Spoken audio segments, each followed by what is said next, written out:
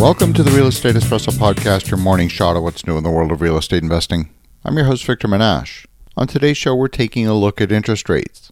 Yesterday, the Federal Reserve increased the federal funds rate to a range between 5.25% and 5.5%, a quarter-point increase. This clearly sets the stage for short-term interest rates to increase again. But the yield on the 10-year Treasury decreased from 3.91% a day before to 3.86% following the Fed announcement. The yield on the 30-day Tbill is currently 5.46%. This is more or less matching the Fed funds rate. Back in October of 2022, the 30-day Tbill was ranging between 2.85 and 3.75 as the Fed was aggressively increasing rates during that same period. The yield on the 10-year Treasury at that time was 4.25. The interest rate that most investors care about is linked to the yield on the 10-year Treasury. Today we have an interest rate inversion where the market is clearly signaling to the Fed that they don't believe them. The real question is what's next? We are seeing deflationary prices. We have a globally synchronized economic down cycle. The Fed says it's raising rates, and the European Central Bank says it's going to raise rates. Japan is not.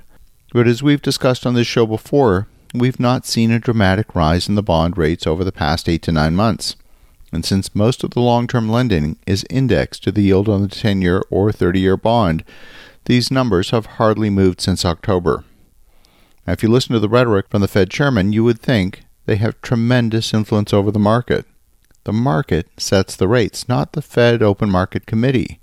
In Europe, we're seeing demand for credit falling. This is not being driven by interest rate increases. The reason we know that is that the rates have hardly increased. So that cannot be the reason. Businesses are not going to stop borrowing for a couple of percentage points if they have things to do that will drive business growth. We went from 0% to 2% in Europe. That's not enough to choke off business activity. There's got to be another explanation. These are deflation and recessionary markers that are consistent with an economic cycle. Rates rise when there's competition for money. Rates fall when there's a lack of demand for money. And when we talk about money markets, that is an accurate term in the true sense of the word market. Just like the price of tomatoes or gold or oil, if demand goes up and exceeds supply, the price goes up. If demand falls, then prices fall. It's the same thing with money. If demand for money goes up, then interest rates rise. Regardless what the Fed says about rates, we see supply and demand forces are dominating the cost of money over the longer term. But outside the headlines, we've just seen another forced merger between banks. That's the bank regulator stepping in and forcing a bank to be taken over because failure of the bank was imminent. By preempting the failure and forcing the merger, the regulator keeps a public bank failure out of the public eye. Nothing to see here, move right along. This bank didn't fail, it was a merger. These happen all the time. The banking system is resilient and strong. Remember, the Federal Reserve implemented a new tool in the wake of the failures of Silicon Valley Bank and Signature Bank and First Republic.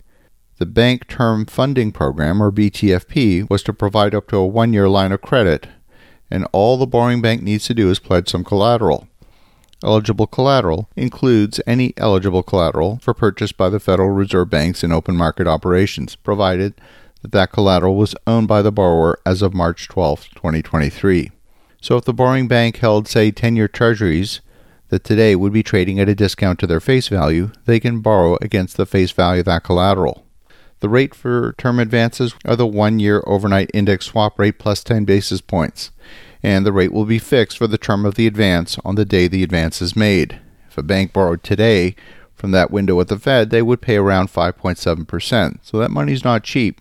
So far, the current balance as of 2 days ago at the Fed was $102.9 billion on this program since its inception in March.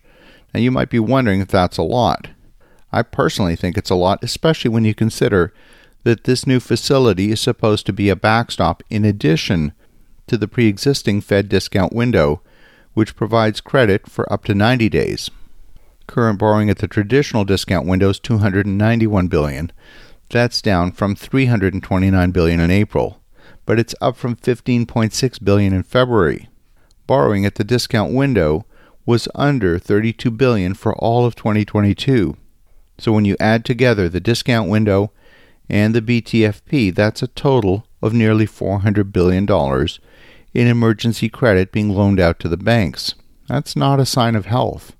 Not only that, the information is actually difficult to find, which means that Google's search algorithms are not seeing relevant keywords.